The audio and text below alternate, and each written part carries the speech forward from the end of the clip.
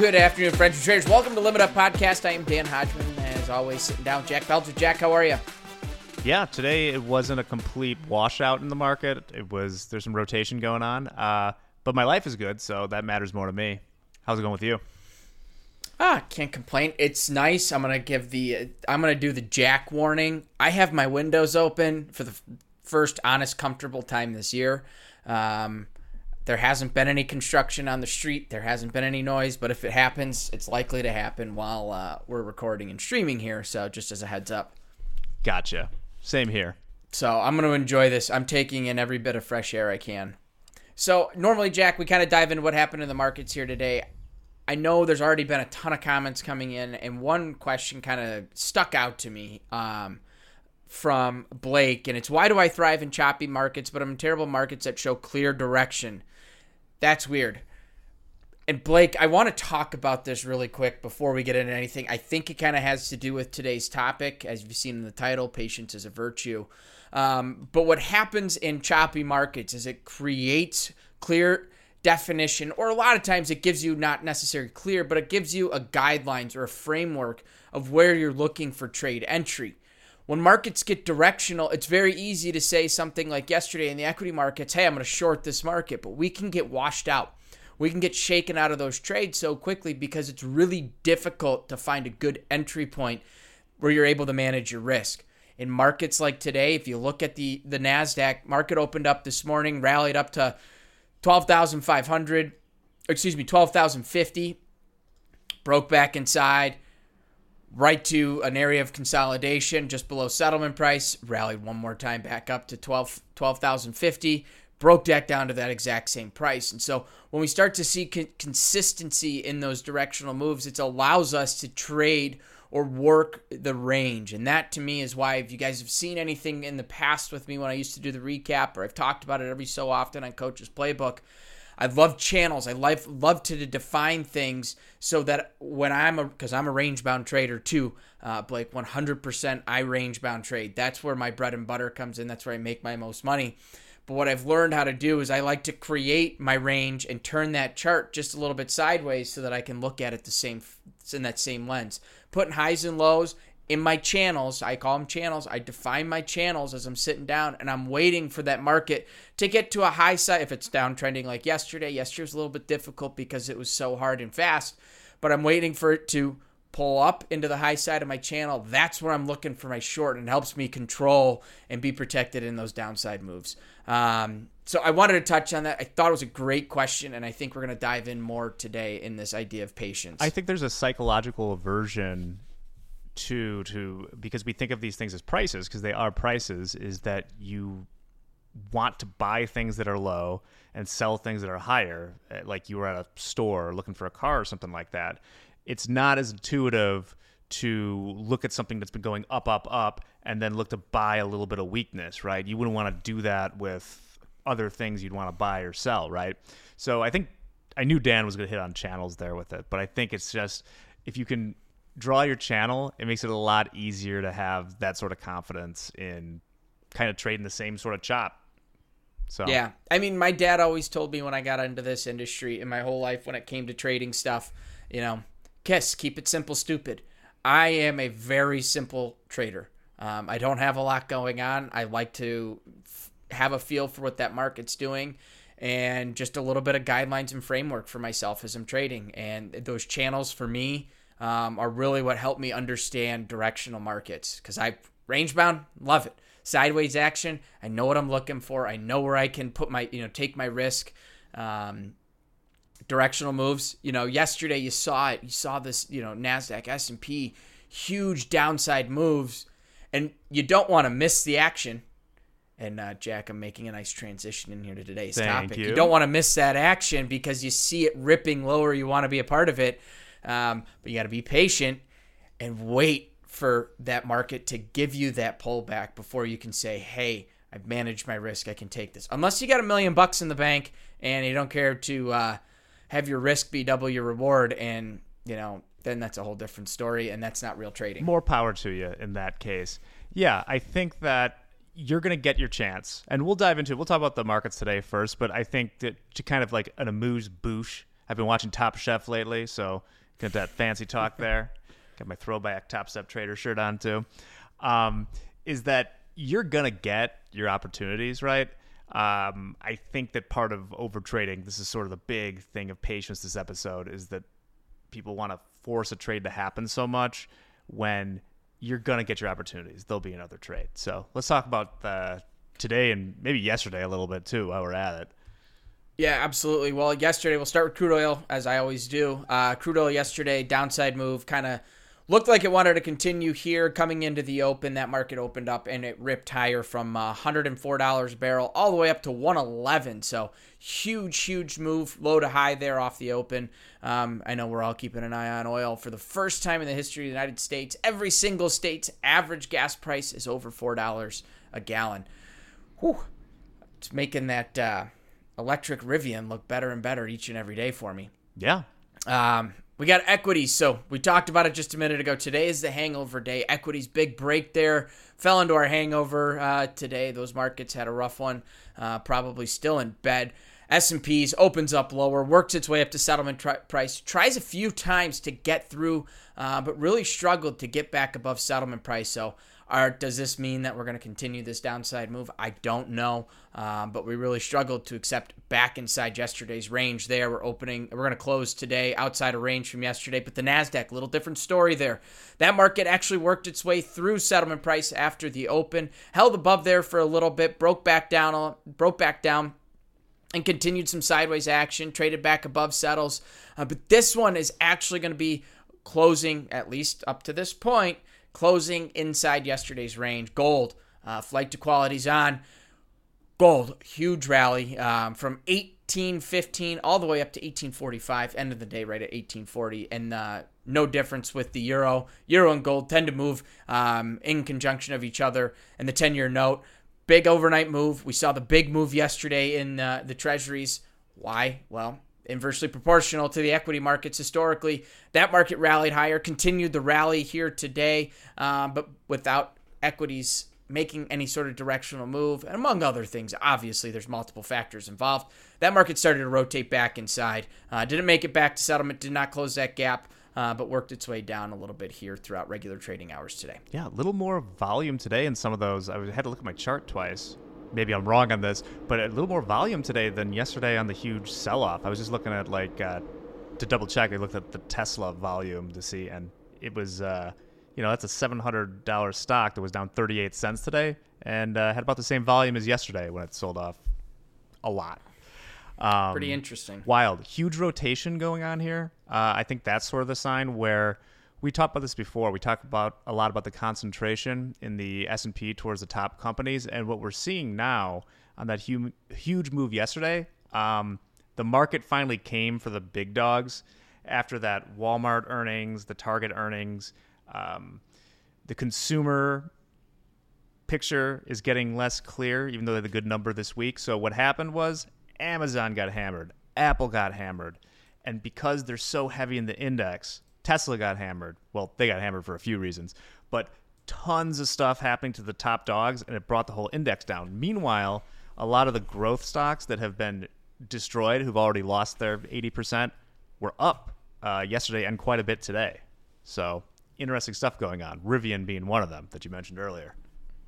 Yeah. I mean, it's an interesting world we're in right now.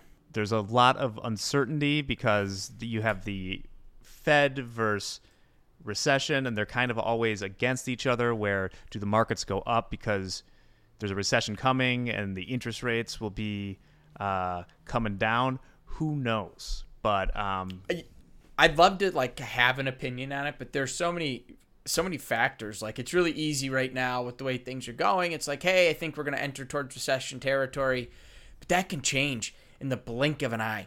It can change so quickly. Interesting stat I saw is that the S&P 500 right now has come back to the price right now or before today, so maybe now it's just a little bit below it, is equal to its historic 10-year average valuation. So given the 12-month trailing PE ratio, the S&P 500 is exactly where it has been on average for the last 10 years, which is interesting. It tells you that they made a lot of corporate earnings in the last year, and there's a lot of questions as to whether those will stay good. Target was down 25% yesterday.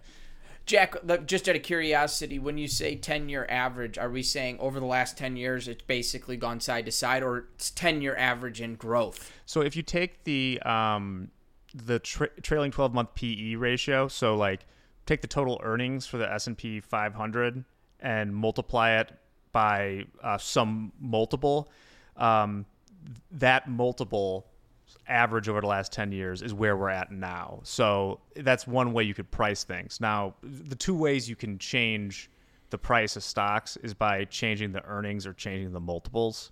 So okay, it's one thing because, there's a lot of doomsday prophets out there who are like, this is the dot-com bubble had a baby with the Great Recession and all that stuff. I just wanted to give some other side of it, where there are people out there who are saying that, well, given what things have been, this might be reasonably priced. There certainly even yesterday, we haven't had any panic selling yet, which is usually... Yesterday, it kind of looked like it wanted to, but today caught it pretty well. I think you're right. I think it's going to hit in other areas too. I think we're going to see other areas. I'm still firmly in this belief system of we're still coming out of COVID. A lot of the money coming out of these markets. So interesting stat, between 2018 and today, retail activity in the financial sector, be it day trading or retail trading of things of that sort, grew by 300% over the last 4 years. Majority of that has been throughout COVID. COVID really kind of began 2 years ago. We saw a huge uptick 2 years ago, which really brought a lot of people involved in these markets. And I think it brought in a lot of different styles of traders, different styles of people that are looking for different things. We saw 2020 was the year of the meme stock. That in 2021, right? We saw the meme stock. It brought in, that sport betting world, which was gone for a little while in 2020, which is starting to come back. So I think it brought in a lot of people, and it brought in a lot of money in the sense that I've said this before, and I'll continue to say it. It brought in a lot of money in the sense that people were not spending. Life's changed. We have to spend. Inflation's up. Things are a little bit more expensive. If I told you how much it cost me to fill my truck and gas yesterday, you'd probably be like, Dan, you got to get rid of that truck and pull some money out of the markets to keep filling the damn thing. So I still have a belief that there's a possibility that this sell-off right now really has something to do with a lot of that. It's a personal opinion. I can't give you, fact or reason behind it, but it's what's telling me in my gut. Yeah, there's a lot of things going on. The rates are part of it, probably a big part. There's a lot of uncertainty out there, and I think it's just that there's that sort of spiritual thing of the markets. It's spirit animal, and when it's going up, it just feels like it's going to keep going up. Get on it. And it's all gone now. If you go on any, I don't recommend you take advice there, but on a message board where people are posting, it's like a hair on fire type thing. And it is. Yeah. I figure before we go to the patience thing, I would briefly mention, because we did talk about Tesla. It's like an ongoing thing each day. Because I haven't had a chance to talk to you, Dan, is like, I think I wrote here is Elon Musk is really embracing the "if you can't handle me at my worst, you don't deserve me at the best" theory of management.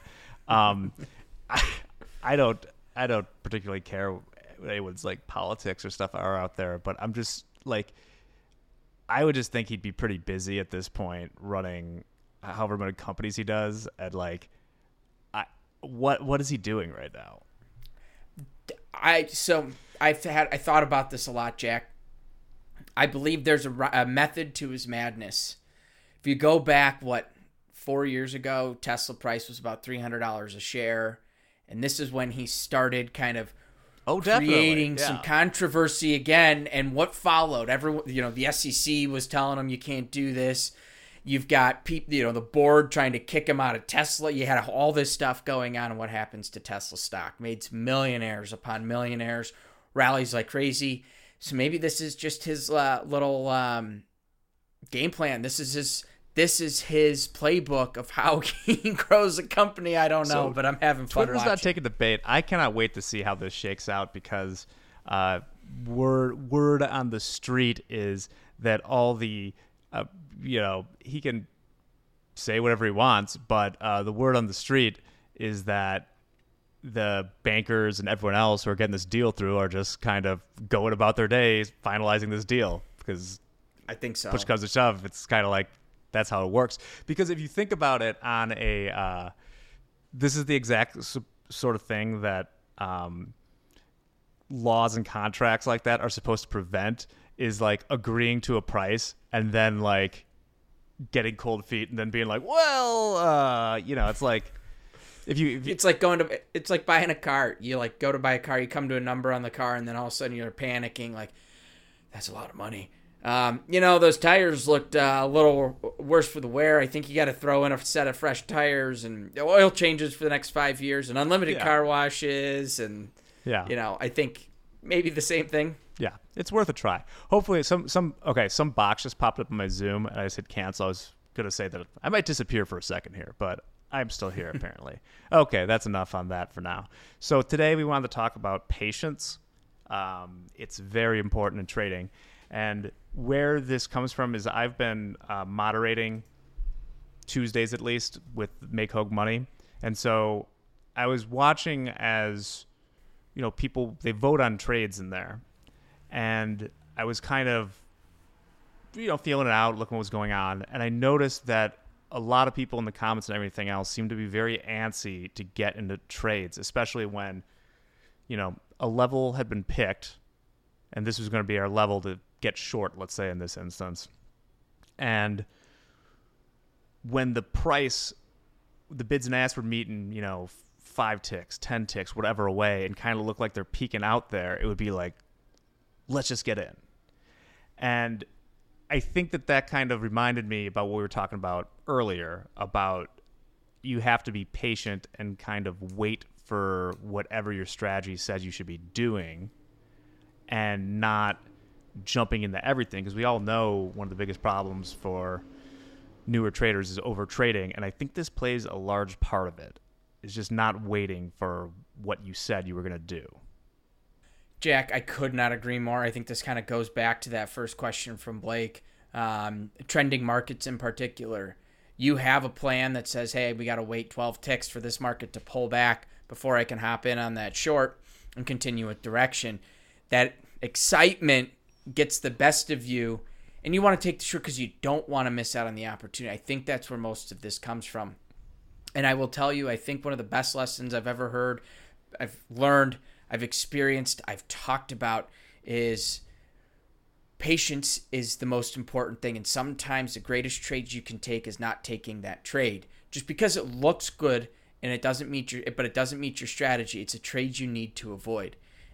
You really have to focus on that process. And if you focus on the process that you've predetermined, because as soon as you're at the desk and you're looking at the markets and you want to take that trade, you become emotionally vested and your bias starts to take hold of things, right? Your emotions get a little bit more involved. You created this plan, emotionless, not knowing exactly what the market's going to do. You have a solid structure behind it, and I'd imagine you spent a lot of time working on that plan. You have to really trust it, and if the market's not pulling back to where you expect it to, you have to be patient. You can't take that trade because that trade doesn't work for you. And if you keep missing out on trades, eventually you can adjust your strategy. The problem is you're not going to get any useful data that you can act on if you don't follow the strategy. If you're just kind of willy-nilly, this makes me sound like an old man, willy-nilly. If you're just like willy-nilly, you are a dad now, Jack. You're allowed to say. Oh that. Yeah, good point. Yeah, forgot about that. You're allowed to adjust things if that's perfectly logical. If you're never getting in the trades, then maybe there is something too conservative. But it's sort of the willy-nilly. Well, it's kind of close. Let's just do it. Because the flip side of that, if you're going to have the same risk, is you just blowing out on things that you would not have blown out on, right, if you had just waited. I think it's one of the hardest things to do. I think you're right, and I think this is where all the time I think the most common frustration to especially newer traders is I got in, I got stopped out, and then the market went in my direction. Well, what's that telling you? It's telling you you got in too early. You have to be more patient for that trade to play out. Wait for that pullback a little bit longer. Study it and understand it. Jack hit on the most important point here, and that is if you're consistent in how you're going about your approach, you can learn from it. If you're getting all willy-nilly, I think that's the new title of this video. If you're getting all willy-nilly with your entries, you're never going to be able to learn and understand where you have to make the changes. The only change you can make from willy-nilly is writing down that plan, trading based off of that plan, and then you have to go again. And then you have to start the whole process over. Let's skip the willy-nilly. Let's focus on the plan that you have already created, and then you don't have to go back and restart that process. What you can do, that we did all the time when I was trading at the shop, just as part of the strategy, is you can scale it. Instead of having a hard in line, you can say that this is where my average price is going to be. And if you split it up into, say, 3 chunks, it's easier to do this with micros and things like that, is that you can be aggressive with a 30-year size, on the dot with a 30-year size, and then less aggressive with a 30-year size, and you'll end up with the same entry from your strategy. Now, the advantage of that is that you end up with the same average price, but of course the average is if it does not go through you, or if it doesn't get to your initial level, you still get something out of it. And I think that's a good mental way to deal with that. It's nice to get something. Exactly. I totally get the concept of like not wanting to miss the move. I absolutely get it. I think every trader has a standard unit. That's what I call it. It's a standard unit of average size of every trade you're going to take. You don't put the full unit on right away. You can take a little heat on a portion of it to make sure you're in the trade when you're in that trade. So let's just, for simple numbers here, you're running 3 contracts. That's your average size. You can buy one. If you put 3 on, and we're using NASDAQ as our example, $15 a tick, you put 3 on, and you're willing to risk $150 a trade. I'm just using loose numbers here, right? If you do that, you only have 10 ticks of risk because you put your 3 contracts on right away. But if you put 1 on, you let it go against you, you start to get more comfortable with that level, you can leverage into that one, and then you can maybe leverage in a little further down the road. And when you're doing that, you're protecting your risk in a little bit, and you're also making sure you're getting in on that trade, and you still have that same risk on the table as you leverage into it, as long as you're getting out when you're down $150. Yeah, I don't even know if I've said this before on it, or we've mentioned it, maybe not thinking about it, but we were always scaling into and out of everything unless there was a particular reason not to do so. It could be a time limit. If, say, like we've talked about before, you don't want to trade through numbers. There could be a bond auction, a Fed number, stuff like that. But generally, I think, in my experience, the best way to trade has been through scaling in, scaling out. And I think it helps you be more patient as well. Yeah, and you know what? Dan makes a comment here. Where is it? If you don't get filled on all of them, you make less money. Well, Dan, I will say that was not part of your strategy, so you were fortunate to make something, right? You were still looking for, if we're taking the short, you're looking to short at a higher average price. So if you at least got in below that average price, you were able to take advantage of a piece of that move. Remember, your job as a day trader is not to take it all, but only to take out chunks. So don't ever relish or look on or get frustrated on what you missed out on. Focus on what you're able to take advantage of. I think you have to kind of put those perspective. You got to be optimistic about every bit of your trading. If you're able to get into that trade, at least in a portion, that's okay. Because I think, Jack, I think you're right. I think any professional trader out there, it's not all in, all out. I think that's the first step into becoming successful. And then as you grow and you have a little bit more room, you're scaling into these trades. Because it's probabilistic.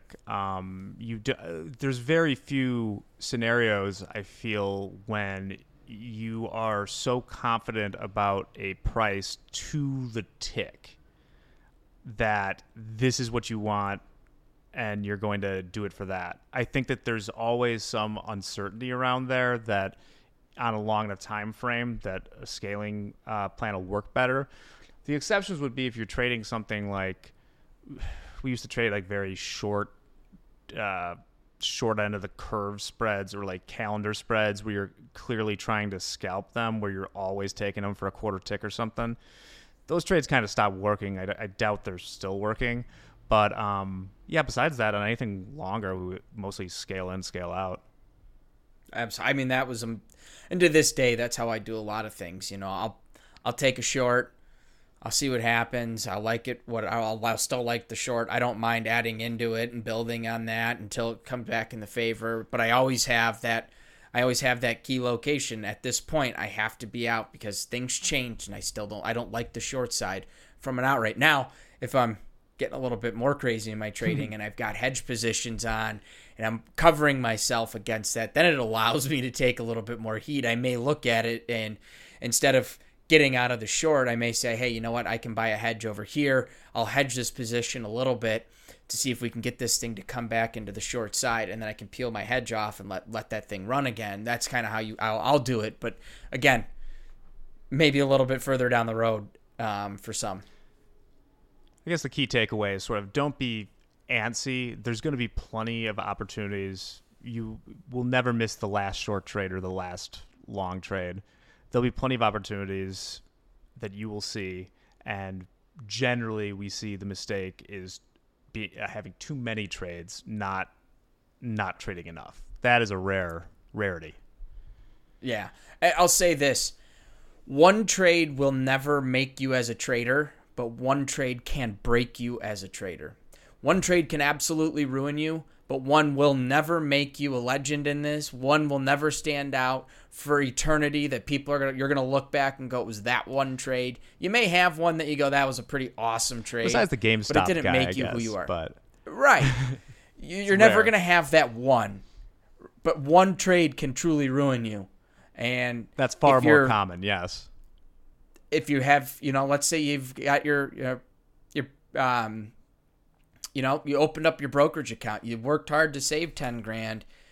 We all know how easy it is to lose 10 grand. Those of you listening, if you're at 150K and you reset 3 times because you hit a daily loss limit, boom, there's 9 grand. And imagine how easy it was to do that. I know numerous professional traders who were blown out by one trade. I think that's usually how it happens. Generally it works till it doesn't. Ego gets the best of you. Yeah, usually happens overnight too with the bonds. That's always fun. But that's pretty much all I have on that, Dan. Otherwise, I'd be remiss not to mention that Top Step's going to be rolling out some new things over the next month of June, I think, which should be interesting. Check out the Morning Forecast with Hogue. Getting a lot more viewers in there. It's a great way to start your day, 7:45 on the Top Step YouTube channel here. That's sort of my thing. Otherwise, what are you up to, Dan? From here, I'm going to put the boat in the water, and I'm finally getting my first boat ride of the year. Well, have fun with that, Captain. Rough life. Yeah, absolutely. I look forward. I'll be coming up to Wisconsin, in a couple weeks? I think we got a 6:39 a.m. tea time. Yeah, I'm going to have to leave my house at like 4:30 in the morning for that. But it'll be good. I'm ready. I'm a warrior. When you're a dad, you kind of have to cherish your time alone. You love the time with everyone. You got to cherish it alone. So it'll be a nice drive. Yeah, you need some me time every so often. Cool. Well, that's all we have for this time. We'll see you next week at 3 o'clock on Thursday, most likely. In the meantime, namaste and trade well, everyone. Thank you very much for listening to the Limit Up podcast. Limit Up is a presentation of Top Step. Check us out at topstep.com if you're interested in getting into a trading combine for futures. We'd love to see you there. In the meantime, rate and subscribe us. We'll see you next week.